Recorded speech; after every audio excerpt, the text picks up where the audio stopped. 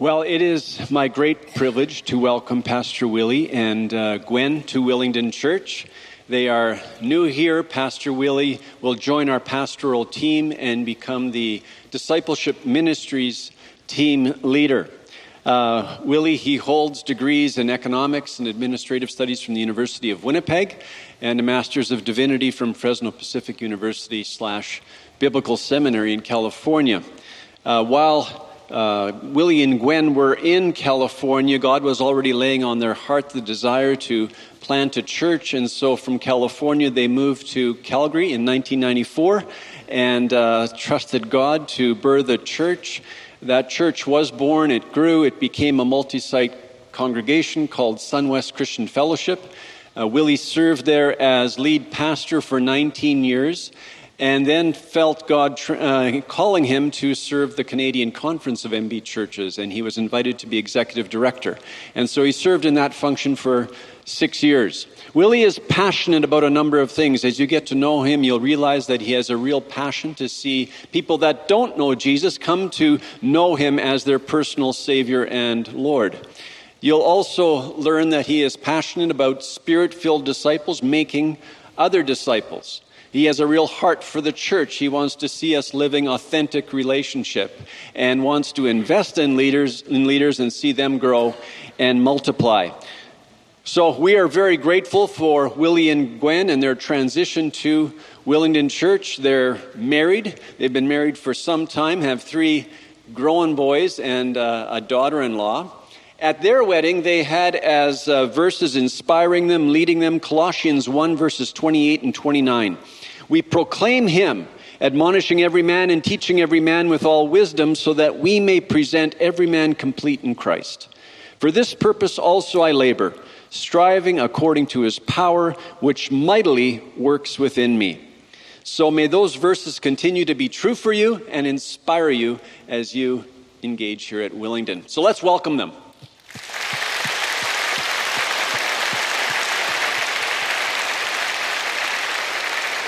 And I would invite you to stand as we pray for them. Let's stand. So, Father, again, we just thank you in your sovereign care and goodness. You have brought Willie and Gwen to Willingdon Church. And as they make this transition, Lord, we just thank you that we can entrust them into your care, their sons, their daughter-in-law. Thank you that you care for every detail. We thank you for your provision in our lives as a church. And as they enter this season of ministry, we pray that it would be a season of great joy, of unusual joy in your presence as they just see your hand at Willingdon and allow you to use them. We thank you for them. May we be family for them, Lord. And even now, as Pastor Willie preaches your word, may your anointing rest on him. May we receive your word to us today, Jesus. We pray these things in your glorious name. Amen. Amen. You may be seated. Give me a hug.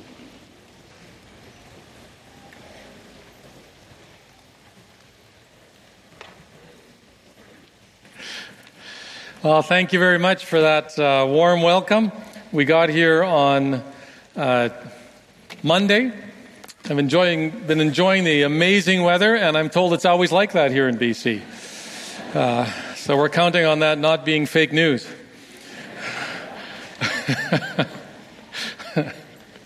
So we're going to wrap up our Mighty to Save series, the summer series, going through the first 14 chapters of the book of Exodus, the second book of the Bible. So you can open up your Bibles to Exodus, and we're going to make it through 31 verses there today.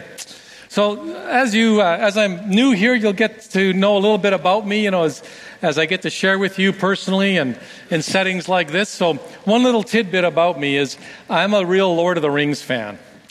It's a movie I enjoyed. I love the writing of Tolkien, C.S. Lewis, and these great themes in that movie series based on his books of the great battle between good and evil.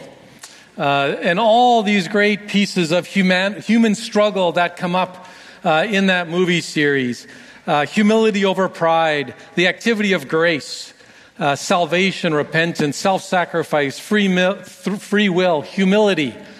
And it is said that when Tolkien was writing towards the end of the series, when the main characters, Sam and Frodo, are trying to destroy the ring that's tempting people, he was thinking of the Lord's Prayer as he was writing those scenes and trying to, in his fictional way, bring life to this story.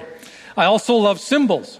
And so actually in my den at home, I have Gandalf, one of the main characters there. I have his sword hanging in my den at home as a reminder of the battle in the first movie where he says that it's a spiritual battle, not a physical battle. And he says to the guys he's traveling with, he says, "Your weapons are of no use here."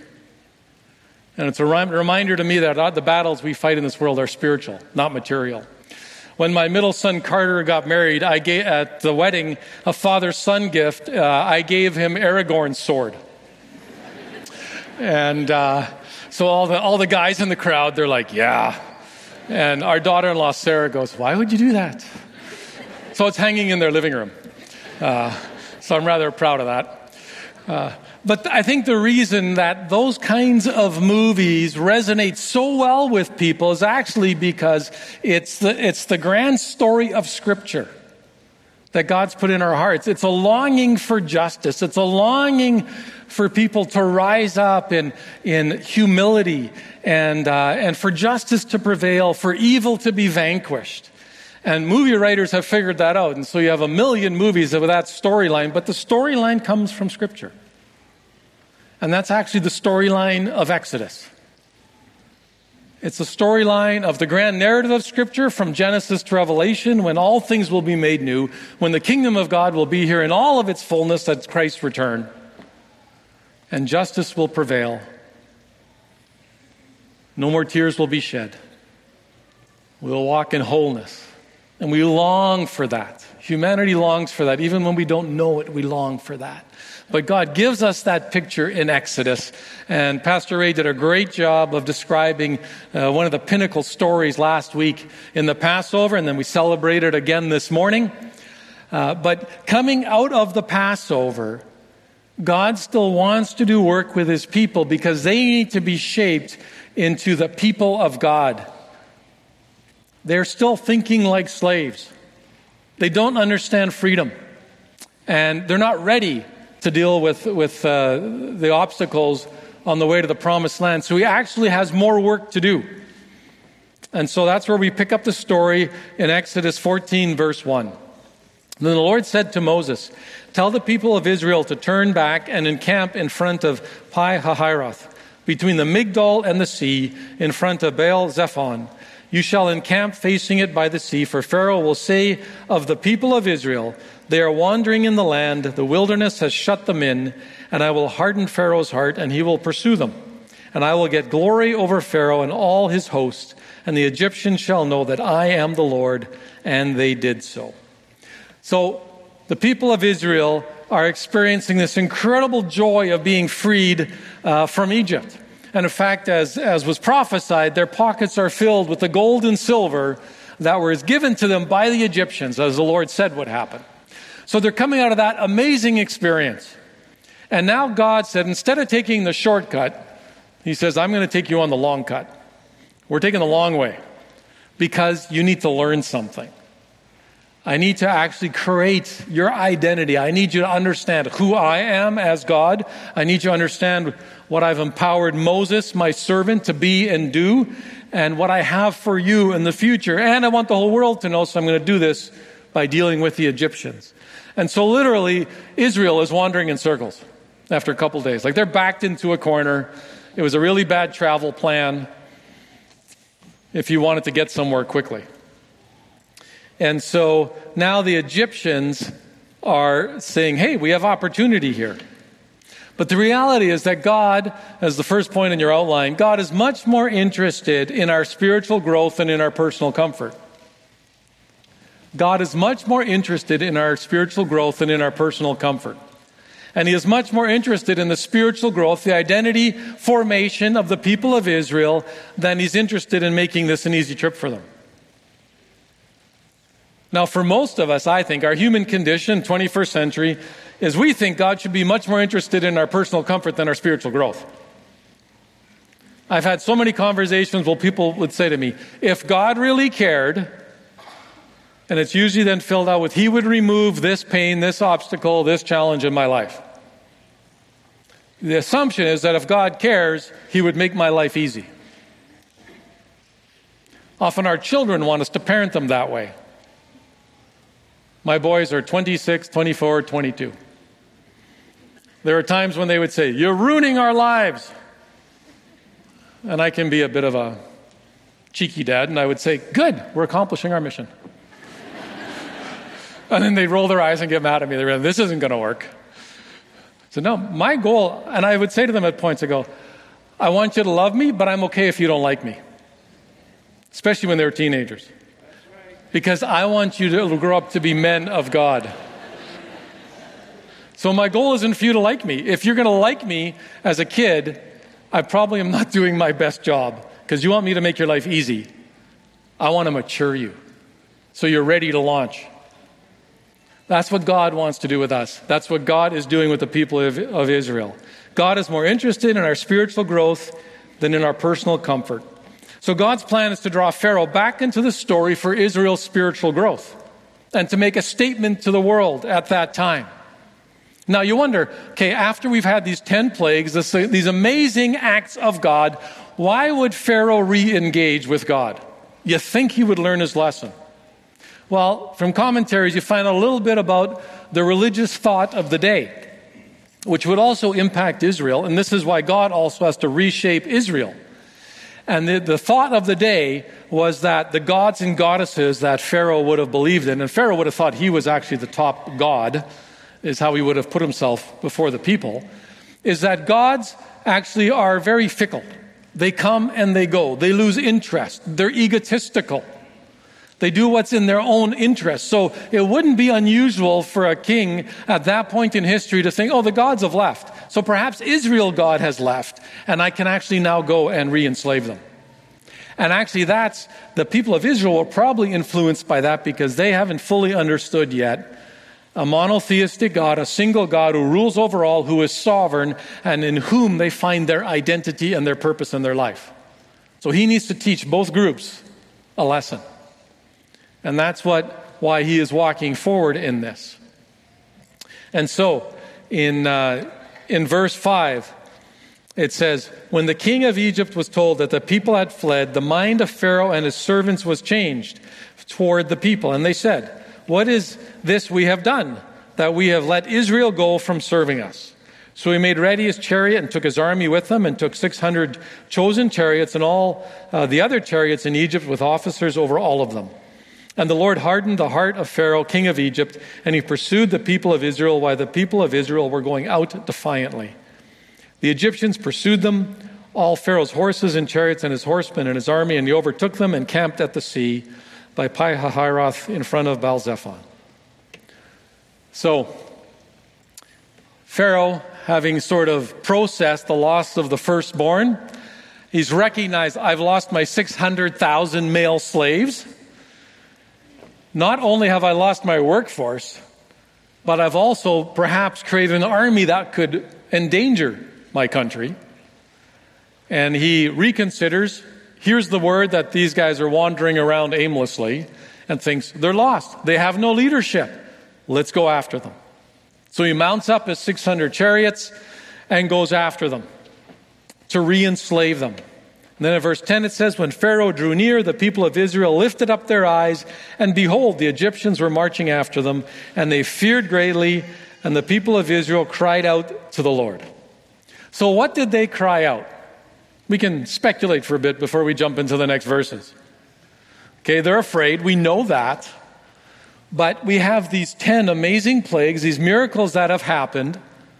So one side of me goes, maybe because they've seen all these miraculous things, every time they walk, they can hear the gold jingling in their pockets still. They would go, man, this is what happened when we were in Israel. Now they're sending 600 chariots. This is going to be amazing, and we have a front row seat to what God's going to do. I thought maybe they'd say that. I'd like to think that's what I would have said. I'd like to think that when I or when you face the next challenge, or perhaps the challenge that you're in, you don't get amnesia about what God has done in your life. You actually go, oh wow, I just can't wait to see how God is going to answer this prayer. Boy, this is going to be good. But generally, the human condition isn't much different now than it was then. And so, what do? Verse 11.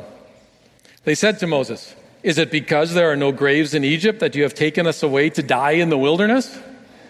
What have you done to us, bringing us out of Egypt? Is not this what we said to you in Egypt? Leave us alone that we may serve the Egyptians. For it would have been better for us to serve the Egyptians than to die in the wilderness."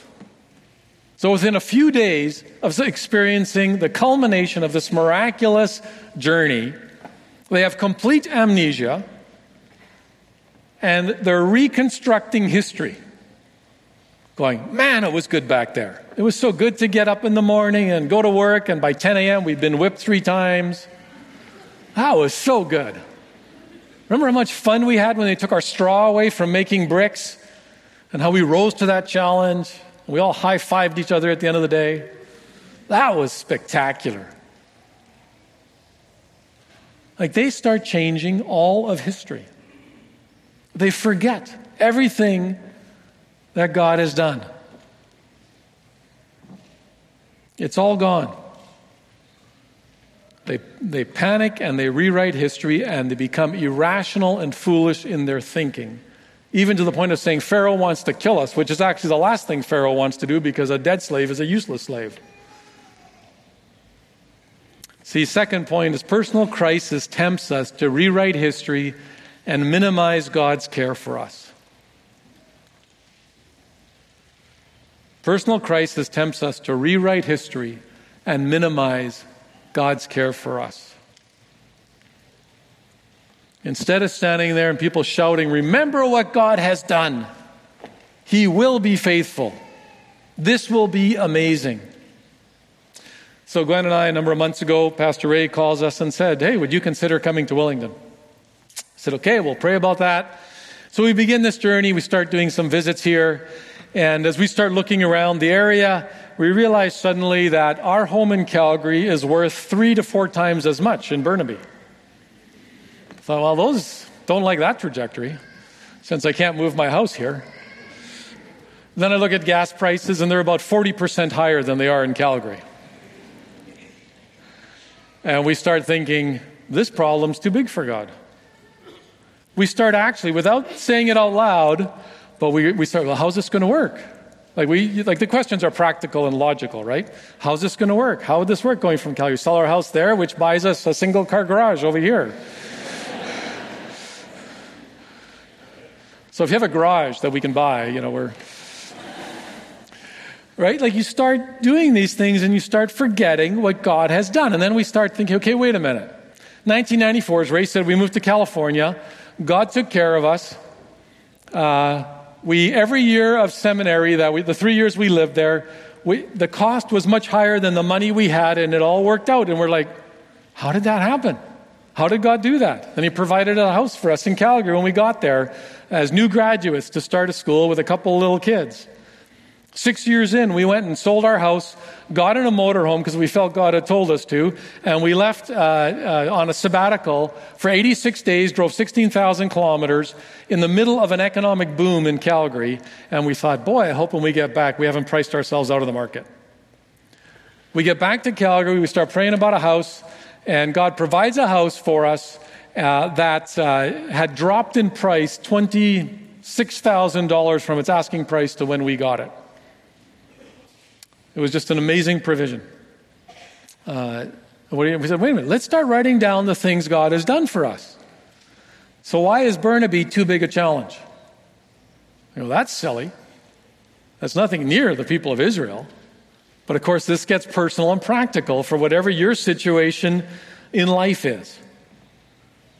God has taken care of us in the past. He will take care of us in the future. But what we need typically as human beings, we need someone to save us from ourselves. What do I mean by that? Whenever we're in a dark place, whenever we get afraid, hurt, angry, we easily become irrational in our thought process. Our brains run amok. We have all kinds of storylines we create. We start attributing motives to people, all kinds of situations. We think the worst of everything and everyone. Here's what I found out in those situations. You know who the worst counselors are? Me, myself, and I. Those are the worst counselors. Right? Because you start affirming yourself. Oh, yeah, you're right. Yeah, they're idiots. They're wrong. That was terrible. You're right. God doesn't care. He's forgotten about me. That's what happens when we isolate, which we do in our culture so much, and stay by ourselves. That's why the book of Proverbs, I think, says in Proverbs 24:6, "For by wise guidance you can wage your war," and our war is a spiritual war, "and in abundance of counselors there is victory." What was Israel believing? God can't save us. God is absent. God doesn't care about us. If God really cared, he would remove this obstacle from our lives. Pharaoh is greater than God. Pharaoh wants to kill us. We are doomed. There is no hope. We were better off as slaves. In fact, so often what happens is our memory gets so twisted that we start thinking the place of slavery where we were is better than the place of freedom that God is inviting us to but feels too scary to step into. So even when we're dealing with difficult things, sin in our lives, dysfunctional relationships, addictions, we think the pain of that place of dysfunction is actually more comfortable because it's familiar to us than the joy of freedom in Christ. That is the human condition. And God says, no, I invite you to something greater, and you probably need someone to save you from yourselves because you need to think like my child if you are a Christ follower. If you're not a Christ follower, God wants to make you his child and let you know what your identity is in him. Third point, God wants to teach you to think like heirs rather than slaves.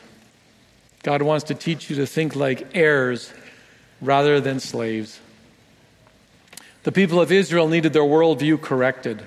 They needed to understand that God was calling them to be his people, to declare his goodness and be a witness to the world, to be a signpost to the world, to be a billboard to the world, which is what he calls us to be as Christ followers today as well. But that only happens when we have God's perspective, when we step into him and recognize that he wants to fight for us. What do heirs think like? Heirs recognize that God is our Father, that our identity is in him. Our identity is not in our behavior. Our identity is not in our past. Our identity is that you are a child of God. You are called a saint as a child of God, not because of anything you have done, but because of everything he has done. You notice how Paul starts every letter pretty much in the New Testament. Greetings to the saints in Ephesus, the saints in Galatia. Does he say that because they're so good? Well, no, not if you read the rest of the letter. Right? First century church is messed up. But it's because of their identity. As a child of God, you can walk into the presence of God with full authority that he accepts you, he loves you. If you come with issues, he forgives you. He says he wants to reveal himself to you. He says you should seek and ask for wisdom because he wants to talk to you. That's what it means to be a child of God and to recognize that. Will you still do foolish things or sinful things? Absolutely. Have they already been forgiven? Absolutely. To appropriate that forgiveness, you just need to bring them to Christ. So here now he wants them to understand who they are. And so now I'm walking through Moses' work. He begins to do this more. Verse 13 says, and Moses said to the people, fear not, stand firm and see the salvation of the Lord, which he will work for you today. For the Egyptians whom you see today, you shall never see again. The Lord will fight for you. You have only to be silent. Which is probably a nice biblical way of saying, stop whining. You're driving me crazy. It's interesting. He says, cease and desist. So that God can actually fight. I think in that those two verses there's really 5 quick things I think that God is doing in there. He says, first of all, God is our deliverer from fear. Because if their eyes go onto God rather than the 600 chariots, the whole attitude changes. Secondly, God dispels stress and anxiety. How does that happen then and now? It's because you take your stress and anxiety and say, God, here you go. I give this to you. In fact, you may even want to consider this. I've done this in prayer. I'll say, God, I apologize for believing these lies about you. Please forgive me. I repent of that. And I give my stress to you. And then I've asked at points, Jesus, what do you give me in return? And often I'll get a scripture or a truth that the Holy Spirit will put in my heart to remind me of. I go, oh yeah, that's who God is. Perfect love casts out fear. Yeah, oh yeah, that's right. And he starts reorienting my thinking. Thirdly, God expects and invites his people to trust him. The Lord will fight for you. You have only to be silent. God will see you through danger, which he has demonstrated throughout history in his word and in the history of the church. It doesn't mean he's going to remove you from danger, but he says, I will walk with you. And God is a warrior against the forces of evil, and the forces of evil are not people. People are not the enemy. The enemy is the enemy, which is the evil one. We need to remember that. How could we learn these lessons, or how did they learn these lessons? Through silence. The Lord will fight for you. Author Keith Brooks says, the believer cannot go ahead in the strength of Christ until he has learned to stand still in his own helplessness. The believer cannot go ahead in the strength of Christ until he has learned to stand still in his own helplessness. Why? Because it's when you stand still in your helplessness and you quit creating all the activity and you quit listening to me, myself, and I, that now you go to God. You quit doing busy work and you go to God. You quit trying to control things and you go to God. That's how that works. So we get out of God's way. So, how do you let go and let God do these things? 3 simple things. First of all, you remember, as we've talked about a bit already. You remember what God has done in history, the lesson of Exodus. You remember the words of Moses to Israel, fear not, stand firm, the Lord will fight for you. Remember what God has done through Jesus, the Passover Lamb, who takes away the sin of the world, who sent the Counselor, the Holy Spirit, to be with us and indwell us and guide us through all circumstance. What God has done throughout history, what God has done in your life, stand truth on the reality of God's work before you in whatever current struggle you go through. Maybe even sit down and write down the blessings of the Lord. Start going, God, bring to mind all the things where you've answered prayer, and just start writing them down and remembering them. Secondly, give the issue to the Lord in prayer. How? Repent of trying to control the situation and ask him to lead you forward. Give it to him. Give it to him. Thirdly, engage in community. In our individualistic world, we insulate ourselves from care. And the evil one tries to tell us, oh, that would be embarrassing to tell anyone about your crisis. You should never do that. I wouldn't go to God in prayer. That's being weak. God doesn't care about you anyway. God's not going to listen to you. He's not interested in your problem. God's already left the building. Why would you do that? And the evil one tries to get you to be on your own and isolate you from God and from each other. Authentic community is the place where you can be real with each other. And you stand with each other, and you pray for each other, and you push each other towards Christ. That's what he invites us to do. That's how he works. How did it work with the people of Israel? Verse 15, the Lord said to Moses, why do you cry to me? Tell the people of Israel to go forward. Lift up your staff and stretch out your hand and the sea, over the sea and divide it, that the people of Israel may go through the sea on dry ground. And I will harden the hearts of the Egyptians so that they shall go in after them. And I will get glory over Pharaoh and all his host, his chariots, his horsemen, and the Egyptians shall know that I am the Lord, when I have gotten glory over Pharaoh, his chariots, and his horsemen. God says, here is the plan. Let's move ahead in this. Egyptians will pursue you. in their arrogance and their foolishness, but I will bring glory to God. You will know who I am. The whole world will know who I am. And the people of Israel find their identity increasingly in me. So in Exodus chapter 14, verse 19, it says, Then the angel of God who was going before the host of Israel moved and went ahead of them. And the pillar of cloud moved from before them and stood behind them, coming in between the host of Egypt and the host of Israel. And there was the cloud and the darkness, and it lit up the night without one coming near the other all night. So God, first of all, takes this amazing miracle of the pillar of cloud, the pillar of fire, and his presence goes from in front of the people, leading them to behind them, between them and the Egyptians. And it's interesting because throughout Scripture, there's repeated reference to God's presence in clouds. So in the temple, when Solomon dedicates the temple, he does the great prayer and the sacrifice, and the temple is filled with a cloud, with the presence of God. When the Holy Spirit comes at Pentecost, it's tongues of fire, the presence of God. And as Exodus foreshadows the work of Christ through the Passover, through the crossing of the Red Sea, it's foreshadowing the death and resurrection of Christ. The pillar of cloud and the pillar of fire is Jesus. As Jesus is his presence before us and after us. And just like God came between protecting the people of Israel from the chariots of Egypt, Jesus surrounds us through the power and the presence of the Holy Spirit. He is between us and our enemies, the evil one, Satan, trying to distort us and lie to us. He is the one who leads us through the power of the Spirit. He is the fire before us. That's how he wants to work, just like he worked then, as we give ourselves to him repeatedly. God was their light. He is our light. He made a way for them. He makes a way for us. And the Spirit continues to be our pillar of cloud and our pillar of fire. So deliverance came through God's work, but God wanted to use a person, and just so often God wants to use people today. That's how he wants to work, thankfully, is through us.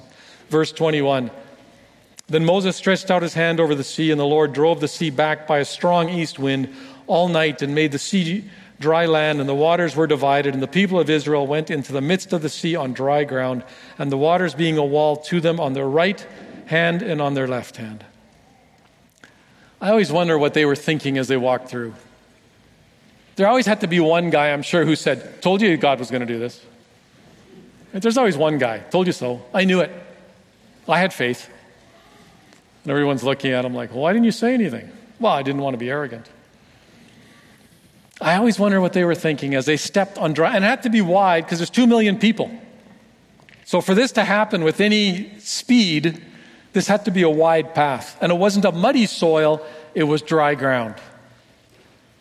But for this to happen, and even for the people to appropriate the miracle, notice they still had to walk through. God didn't lift them over. He said, you have to walk. You have to step. Last point. To experience God's deliverance, we need to step out in faith. God didn't just take them and teleport them over to the safe ground. He didn't do the work for them. He made the way, but said, you need to step out, and we still need to step out. God will make a way, but he won't do our work for us. He will do for us what we can't do for ourselves, which is what Christ did.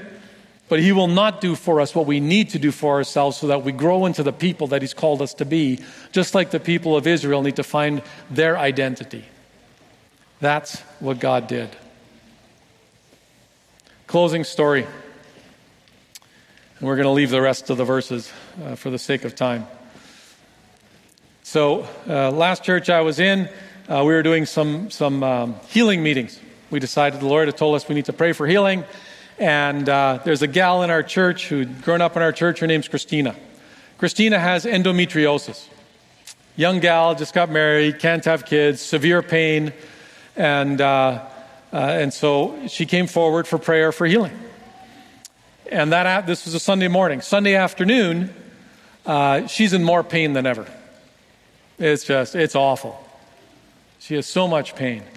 That evening we have another meeting, and she decides, I'm going to go to the meeting. I'm not going to go forward for prayer. I'll just go to the meeting and see what the Lord has for me, and maybe I'll pray for somebody else or something. And in that meeting, while we're worshiping, she gets on her knees and wherever she's sitting in worship. Just a spontaneous kind of reaction to worship, God's presence. She gets home and she realizes, I have no pain. Next day, I have no pain. Then she remembers, for the last several months, the Lord's been telling her, as she's been taking this issue to him, he's kept telling her, I want you to kneel down in worship. I want you to get on your knees. And she keeps saying, nope. She's kind of a proud gal, very self-sufficient. She's like, nope, no thank you. No, the floor's too dirty. Sorry, I'm not going to do that. And she was just too proud. That evening, she spontaneously was overcome by whatever the Spirit of God. She got down on her knees and stepped into what God had inviting her to do for months. 12 months later, I dedicated their first child. And then they had another one after that.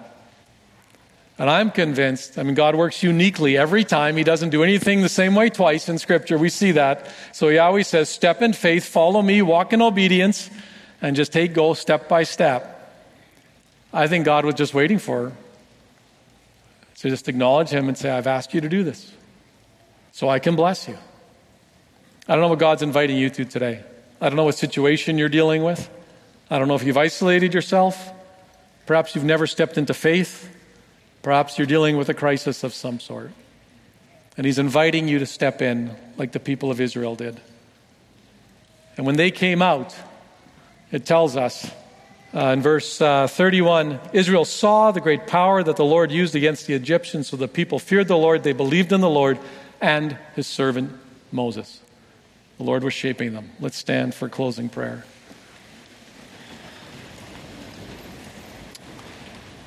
As Pastor Ray said at the earlier in the service, there will be people to pray for you, with you, after the service here. The Welcome Center just out in the lobby. There's more time. People could pray with you there as well. We believe in prayer because God tells us to pray and give ourselves and our issues to him so that he can work in our lives through the power of his Spirit. And that's what we invite you to today. Father, I want to thank you for this great example in history.